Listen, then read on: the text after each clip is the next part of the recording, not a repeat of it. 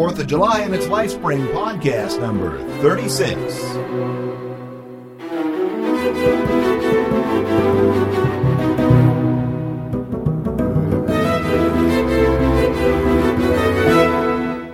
Steve is one of the Lunatic Fringe. Oh, that's great. Fabulous. Welcome to Lifespring. Yes, it is the 4th of July, and yes, I'm Steve Webb, and I'm really not a lunatic. I'm sometimes maybe a fringe kind of guy, but I'm not a lunatic. Trust me. If you're new, you'll find out. If you're not new, you already know. If you're here from iTunes for the first time, welcome to you too. iTunes just incorporated podcasting into their whole suite of things that they support, and we're excited about that. They've got a few things that they're still ironing out over there for those of us podcasters, and I think maybe ease of use for users. But if you're here because of iTunes for the first time, hey, we're glad you're here. Oh boy, today is one for the books. Last week I hinted to you that this edition of the Lifespring podcast had something to do with an offer you can't refuse. Just wait, you are in for a fascinating ride. Jesus said, "Whoever drinks the water I give him will never thirst. Indeed, the water I give him will become in him a spring of water welling up to eternal life." Well, remember, it doesn't matter where you're at. It doesn't matter what you've done. It doesn't matter your age, your sex, your station in life. Jesus said, "Who do you say that I am?" Lifespring is about answering that question and the question of how and why the answer can and does affect your life today. What will you find here? You'll find music, conversation, and reasons to believe. If you'd like to email me, you can send text emails, audio comments in the form of MP3 files or whatever to steve.lifespring@gmail.com. Also, you can phone in comments to 206-600-LIFE. I would love to hear your voice. I appreciate any comments that I get, positive or negative, it's all good. And so I encourage you to contact me in one way or the other. Also, if you want to Skype me, the Skype ID is Lifespring_podcast. Had some new people listen to that last week and Skype me, and so I'm on their contact list. They're on my contact list, and one of them is a guy from, I'm sorry, I don't have it here at this computer that I'm working at, but he's from Bradenton, Florida. Hey, guess what? I spent part of my childhood in Bradenton. Maybe I'll tell you about that sometime. Hey, I've got some exciting news.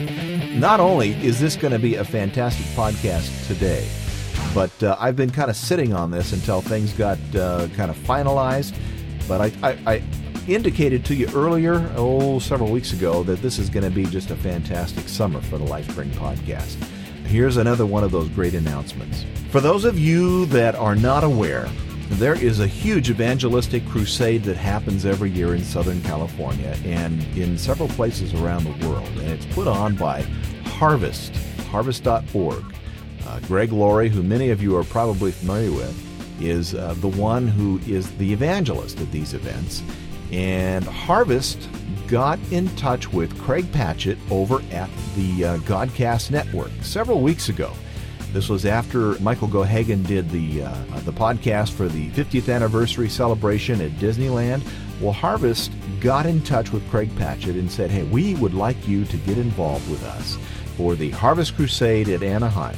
So anyway, it's going to be at the stadium where the Los Angeles Angels of Anaheim play. It's going to be July 15, 16, and 17 at Angel Stadium. The people that are going to be there, now that's a Friday, Saturday, Sunday. All right, now here's the schedule. On Friday, you've got Casting Crowns and Delirious. Gates open at 5:30. Crusade begins at 7 o'clock. On Saturday, gates open at 5:30. These are all p.m., by the way. Pre-concert is 6:30. Cutlass and Freestyle Motorcycle Exhibition is going to take place. And then the Crusade begins at 7 o'clock on Saturday with Toby Mac, Cutlass, and Jeremy Camp. And then on Sunday, 5:30, gates open. Crusade begins at 7 o'clock. The musical artists will be Jars of Clay, Crystal Lewis, and Stephen Curtis Chapman.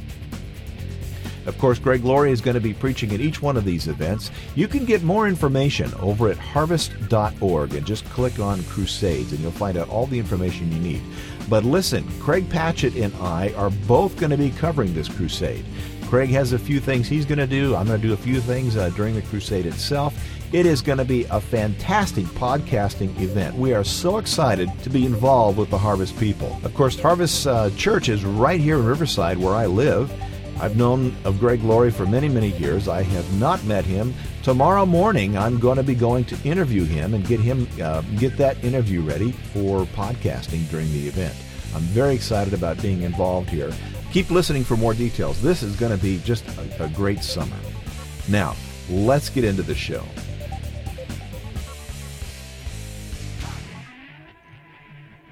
Now, my guest today was at one time the primary target of a massive 14-agency government task force that had one assignment: to bring down the Mafia's youngest and most financially powerful new superstar. At the height of his mob activity, he was one of the biggest money earners the mob had seen since Al Capone. He earned billions of dollars for New York City's Colombo crime family, for which they paid him millions of dollars per week. At the age of 35, he was number 18 on Fortune magazine's list of the 50 most wealthy and powerful mafia bosses in America. Michael Franzese has a story that is completely and totally unique.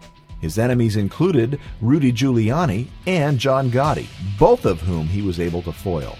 But there was one who would bring his life as a prince of the Mafia to an end, making him the only high-ranking official of the Mafia to ever quit the mob, refuse government protection, and live to tell about it. I met Michael Franzese last week at a little bistro in a beach community here in Southern California. We shared a small outdoor table next to a busy street. You'll hear the cars driving by, you'll hear the landscape maintenance crews, and people at surrounding tables. It was a typical Southern California June morning. It started with gray, overcast skies that we call June gloom here in Southern California. But as the morning progressed, the clouds cleared until the sky was a brilliant blue.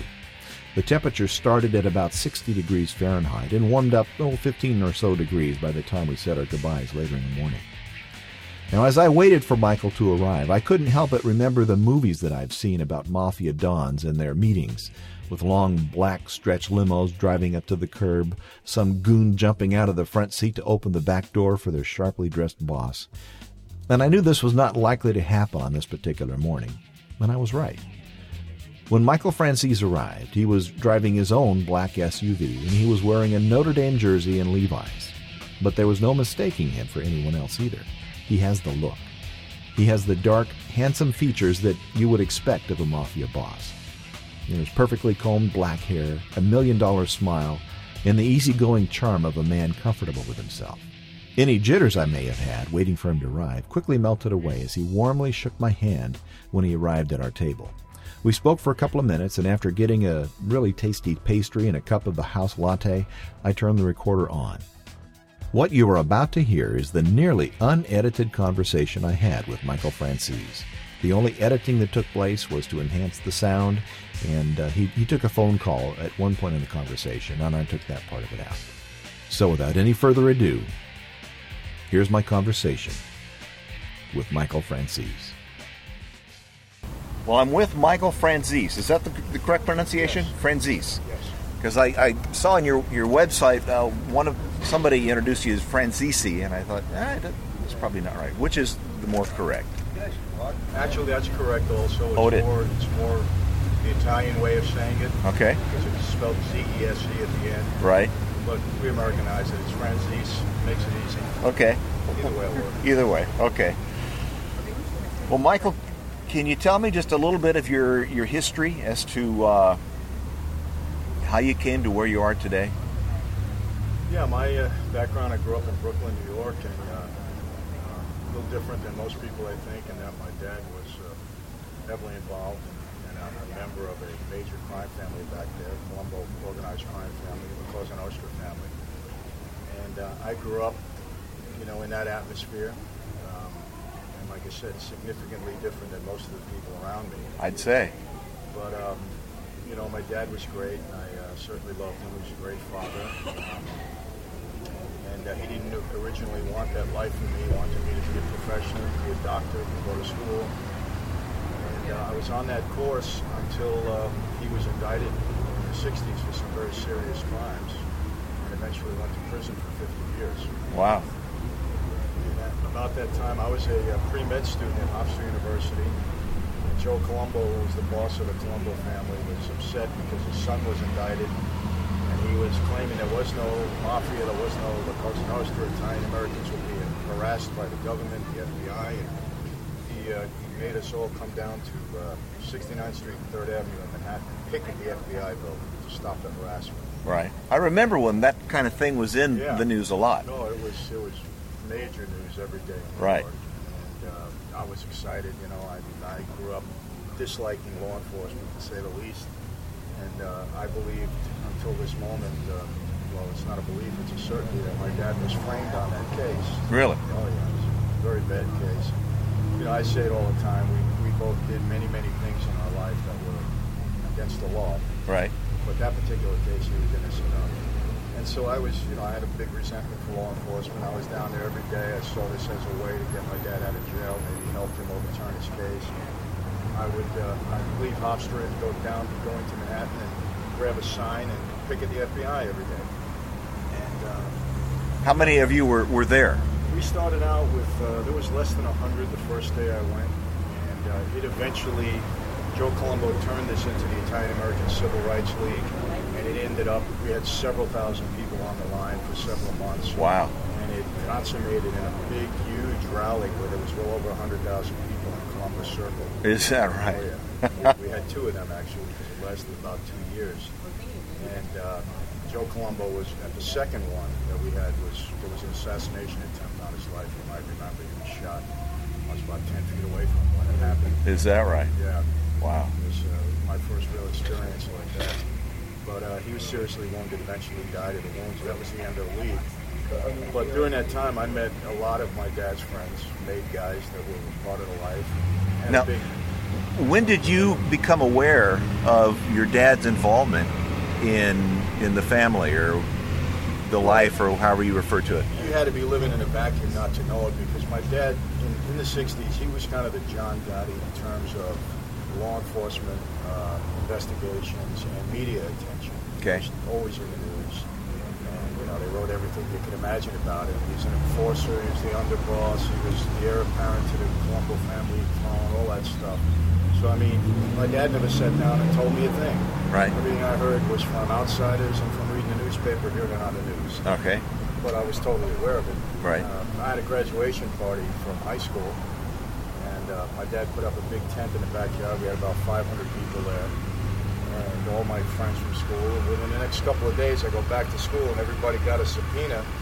Whoever drove their car to my neighborhood, right, they took the license plate number down, the cops, and they gave everybody a subpoena to go to court to ask them what they were doing at my house. So things like that happened regularly. Yeah. But so I mean, I knew, but didn't care. I mean, Okay. I loved my dad. Right. I didn't care what I read. You know, law enforcement to me was the enemy anyhow. They were lying all the time. So that's how the mentality I had. Okay. But you know, while walking on that line and meeting a lot of my dad's friends, that had a big influence on me. You know, why you going to school? Once you realize who your father is, you got to get on the street. You got to help him out. That's what life's really all about. Just the opposite of what my dad had taught me. Right. And eventually I went to see him. He was in Leavenworth Penitentiary. And I went to see him. I used to visit him monthly. And I said, I don't want to go to school anymore. I need to get out and help you get out of jail. And he was upset. He wasn't happy with that decision at all. But he knew my mind was made up. And you know, what he said to me is, I remember like yesterday, if you need to be on the street, you got to be on the street the right way. In his mind, the right way was to become part of his life. Right. So that was kind of the start for me. Okay. I was 20 years old. Okay. All right. And so from what I remember from your talk at Spirit West Coast is you went through a bit of an apprenticeship. Yeah. What my dad told me, he said, this was his instruction to me about the life. He said, go home, somebody will need you, just do whatever you're told. That was my education from my dad about the life. Right. Never got into detail, never told me this is what it's all about, never warned me. You know, he asked me one question, he said, if you had to do something serious, you think you're capable of doing it? I said, if I had to do it, I guess I could do it. And that was my response. That was my qualification in my dad's eyes. But you know, I I said, it'll be all my life. So within a couple of weeks, the captain and the family came and picked me up and brought me down to see the new boss because Joe Colombo had been assassinated.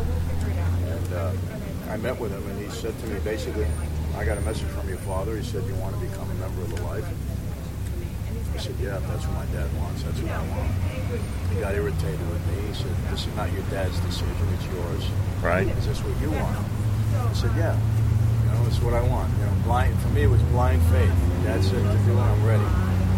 And so from that point on, what he said to me is, here's the deal. From now on, 24 hours a day, 7 days a week, you're on call to serve this family. That means if your mother is sick and dying, you're at her deathbed, family calls you to service, you leave your mother's side, and you come to serve the family because we're number one in your life from now on. And he said when we believe, or if we believe that you earned the privilege or the honor to become a member, we'll let you know. And that was my instruction. And for the next, I guess, year and a half, I was in kind of like a pledge period where I had to do whatever I was told to do, menial task to something serious and everything in between, Steve. After about a year and a half, I was called into a room again. It was late. It happened to be Halloween night, 1975, just a coincidence. And it was on that night that I took an oath and became a made member of the Colombo Crime Family. I was 24 years old. Now, what does that mean to be a made member? That's your official designation when you take take the oath and become a member. Okay. That's the terminology. It's you're a made man. Okay. You've been straightened out. Okay. Yeah. Right. And you're a made man. Interesting. Okay. So it was myself and 5 other gentlemen that night that were inducted. We did it one at a time. And I took an oath that night, and it was serious. I mean, the boss was in there with all the officials, underboss, the consigliere, all the captains. And, I held out my hand in front of the boss. He cut my finger, blood dropped on the floor. And I cupped my hands. I took a picture of the saint. It was a Catholic altar card. Put it in there, and I was an underboss, lit it, burned, but it just burnt up really quick. It didn't hurt. But and the boss said to me that night, and this is what I repeat over and over because it was startling to me that growing up a Catholic, being in Catholic school my whole life and altar boy, I had never heard this term. But he said, tonight you are being born again into the Cosa Nostra, into this thing of ours, a new life. And I didn't realize the significance of born again. Born again. At that moment. I just, you're born again, you're a man. And he said, if you violate the oath you take or betray your brothers in this life, then you're going to burn in hell, like the saint is burning in your hands. Wow. And he said, do you accept? And I said, yes, I do. Now, those weren't just words to you, though, were they? Or it felt like an oath to you. I mean, you weren't just saying it. Or no, it was very. I mean, look, I took it very seriously then. I take it very seriously today. That's a serious life. I mean, you're committing your life to a whole new lifestyle. Right. I mean, it's contrary to the life we normal people would live. Uh-huh. You're violating the laws of God and man on a daily basis. I mean, that's the philosophy. That's what's behind it. That life is not. People think it's a business and it's a job. It's not a job. It's a way of life. It's a whole new culture that you're entering. It's got its own set of rules, its own philosophy, its own punishment, its own consequences. So it's very serious. Right. And I realized it at that moment. If you didn't realize it up until then, you realize it then. Okay. But that was the start of it for me. And at that point, I became very motivated, really, to do 2 things. One was to get my dad out of prison. Right. And secondly was to make money, because my dad had explained to me in that life, money translates to power, and if you want to succeed in the life, you got to bring in money. Right. Basically, that's it. And I was driven to do both of those things, and ended up accomplishing both. In that I made a lot of money, and the family was happy with that. Right. And I got my dad out of prison on parole, I certainly contributed to it. I wouldn't say I was the deciding factor, but I did a lot of the work in finally getting him out on parole. Wow. So, I mean, in terms of that, it was pretty successful. So, how long was it before you were able to get him out on parole? He did 10 years the first time, and then he was paroled. Okay. So 10 years on 50 was pretty good back then. But since then, my dad's 86. He's done about 29 years since 1970. Wow. Because he violated his parole 4 times, each time for associating with other criminals. Okay. And he got various sentences, on his parole violations: 8 years, 3 years, 4 years, 2 years. So he's done an accumulation of time over the years. Wow. So he's still alive? He's still alive, yeah. Okay. And is he still in New York? He is. Is his health good? Very good. In good shape. He made the prison time work for him, and that he stayed in shape during that time. Uh-huh. Okay.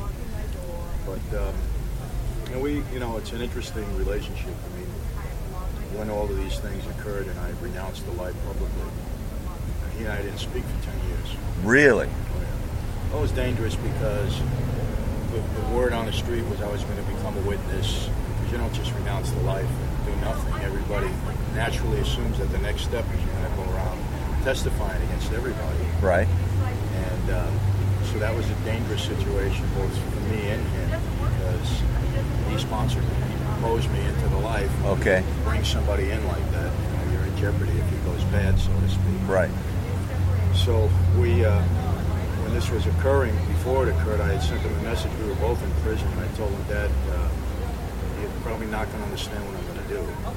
But my only assurance to you is I'm not going to hurt anybody. Okay.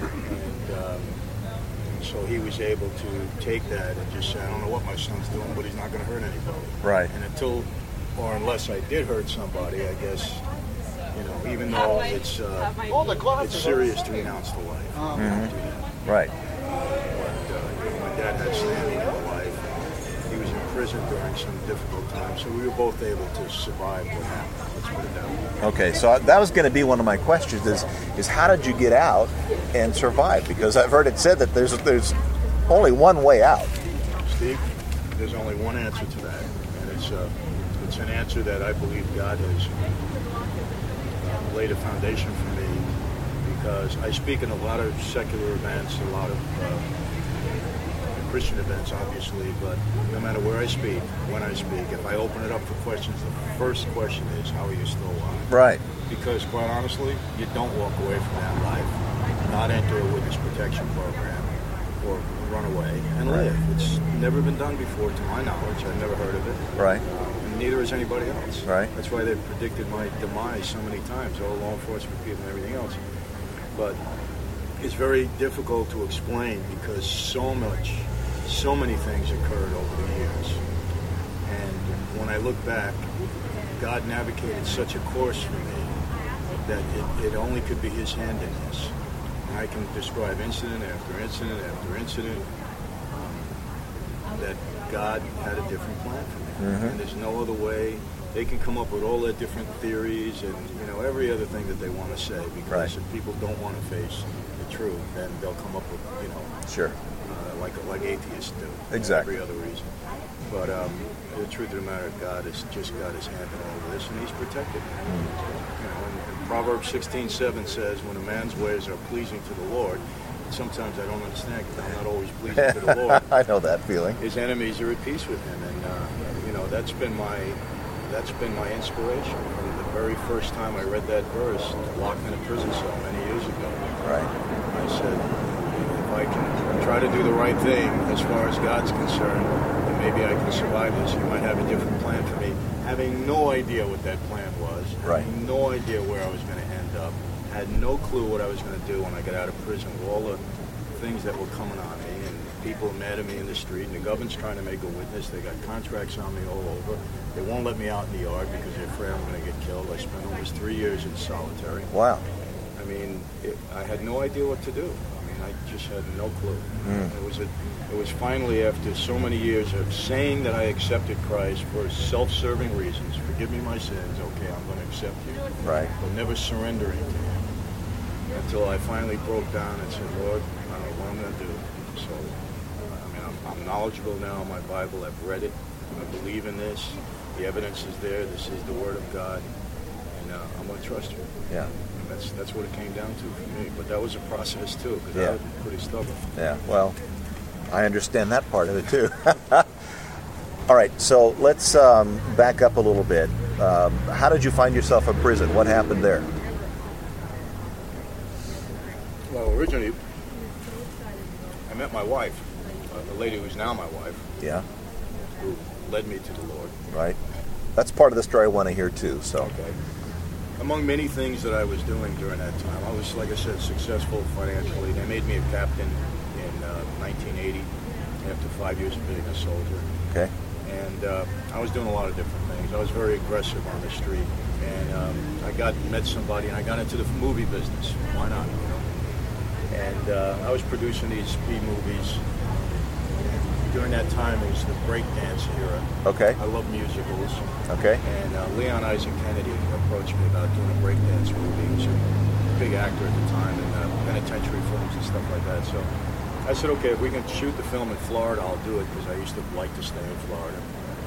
And we did that. We brought in 50 dancers from L.A. to be the core dancers in the film, and then we used local people for the rest. And one of the gals on this set was this 19-year-old little girl, Camille Garcia, that I met poolside one day. Mm-hmm. And she just blew me away as far as her looks were concerned. And I introduced myself to her as the producer and tried to meet her a few times for a cup of coffee. And she always was very courteous and said, okay, I'll meet you. And every time I went, she never showed up. And she did that for quite some time. So I was really, my interest was really at a peak then. But sure. One night we had a cast meeting, and coming out of the meeting, I saw her. She was upset. She was crying. And, I approached her. What's wrong? She said, I need to go home. I don't like what's going on the movie set. First time I'm away from home, and I'm a young Christian girl, and things are not agreeing with me. Uh-huh. I said, what do you mean? I'm a Catholic. Explain that to right, me. Right. I'd understand that. And, basically she, Steve, she was just different. I mean, she held herself differently. She just kind of stayed away from the pack, just did her thing. Normal, she loved to dance and stuff like that, but, she just kept away from a lot of the things that go on a movie set. Right. And, long story short, I fell in love with this girl and realized that my life was a direct contradiction to everything that she believed in, because she would talk openly about Jesus to me, about accepting Christ and all of that, which, I was, okay, that's great. I was really appeasing her more than anything else. You just wanted to be close to her. Yeah, I just wanted to be close and be nice to her and all of that, but, I wasn't really buying into that at that point. Right. At that point, I felt kind of I was the master of my own destiny. Right. I was making millions of dollars a week. Right. I was a captain in a Colombo for the Crim. I had 300 guys under me. I went to trial 5 times. Rudy Giuliani indicted me on a major case. I beat all 5 cases. Were they good cases? You just had better lawyers than them, or what? Giuliani's, I don't think any of them were really good cases. It was never a question where, I was a major target. I had the name, I had the pedigree, and the government was after me all the time. And there was sloppy cases they put against me. Okay. Giuliani's case, I should never have even been indicted. Wow. But, okay. And it turned out, well for me. I was a lead defendant, but it was a 7-month trial. And anytime you're in a federal courthouse, it's serious. Especially then, like now, when you're giving you 20 years for a count on racketeering and run them consecutive. Giuliani had told me at the time if I got convicted, he was going to give me double what my father got. Wow. Give me 100 years. So, it was serious, but I had a good track record. So, who's better than me? I got my own jet plane, I got a helicopter, I got a house in Florida, a house in LA, a house in New York. Yeah. Now, you said you were making millions of dollars a week? Yeah, in the gas business. Wow. Which was eventually what I was indicted for and pled guilty to. Okay. And, the allegation was that we defrauded the government out of $2 billion in gasoline taxes. So it was a big case. Wow. And, That was $2 billion with a B, by the way. Yeah. Yeah. And my partner, Larry Irizzo, ended up testifying against me or cooperated against me. So, I mean, it would have been a tough case to win, but I don't know that I couldn't have won it because, Steve, they never had me directly involved with anything. Okay. And that was the problem with the government's cases. There was always a witness or hearsay. They never had me on tape that was damaging. They never had any kind of direct evidence like that. It was kind of them building the case around me. Right. And but they tried so hard, and I think that's why I was fortunate. But realizing this case, I had not been indicted yet on this case when Camille and I met, but I knew it was coming. And the amazing thing to me when I look back is that realizing my life was contradicting hers and that I loved her, all of a sudden, something that was never even on my radar screen, how am I going to move away from this life to be with her? She became more important. In a way, I look back now, and the major influence in my life to that point had been my father. I mean, hands down. Right. And other guys in that life that I looked up to, that I wanted to emulate, as a soldier in that life. And Camille came in and kind of took the place, importance-wise, in my life. She became more important. And I think that's how God started the change for me. Right. By letting this young woman come in and replace, my dad in that life. And so I started in my head trying to devise a way to move away from the life. So knowing this case coming down, believe it or not, out of this horrible situation, I was saying, this is good, Mm-hmm. I'll take a plea when this indictment comes down. I'll try to make an arrangement with the government. They've been trying to get me so long. If I took a plea, they'd probably go along with it. Right. Try to get a minimum amount of time I can. Right. And this was the plan. So I eventually was indicted. Long story short, made a deal to plead to racketeering, a 10-year sentence, $15 million restitution. I surrender a lot of my assets, the plane and all that kind of stuff. Can I answer this? Sure, absolutely. That means my family. That's my life. Yep. Got to take the wife. Honey? Hey, baby, what are you doing? You okay? Just wake up? Okay. Okay, honey, listen, let Daddy call you back because I'm doing an interview right now. Okay? Mom, that I'll call you guys back in a little while. Okay? Okay, baby, love you. That's my 6-year-old, my wife is. Okay, where was it? Oh, so You're going to take the plea. I'm going to take the plea. I told Camille, I said, listen, I'm going to have to do some time, maybe 5 years. Her response to that. Well, to hear Camille's response to this news that Michael is about to go down for what would be a 10-year sentence, you'll have to listen to next week's Lifespring podcast. There's still much of his story to tell, and you won't want to miss any of it. You'll hear about his prison years, the threat to his life, his parole and return to prison where he did more than 2 years in solitary confinement. And you'll hear about what Michael Franzese is doing today. It's an amazing story. And if you just can't wait to hear the rest of Michael's story, or for more details on his life, you can buy Michael's autobiography called Blood Covenant at michaelfranzese.com, or there's also a link at the show notes page where you can buy the book too. Compelling reading, to be sure. That's Blood Covenant. Now, show notes are at lifespringpodcast.com. You'll find a link to Michael's website there, where you'll also find a video that you can watch about Michael too. Also on the show notes page is a podcast player for your family and friends, podcatching software so you can easily subscribe to the Lifespring podcast if you're not an iTunes user, and it's all right there at lifespringpodcast.com.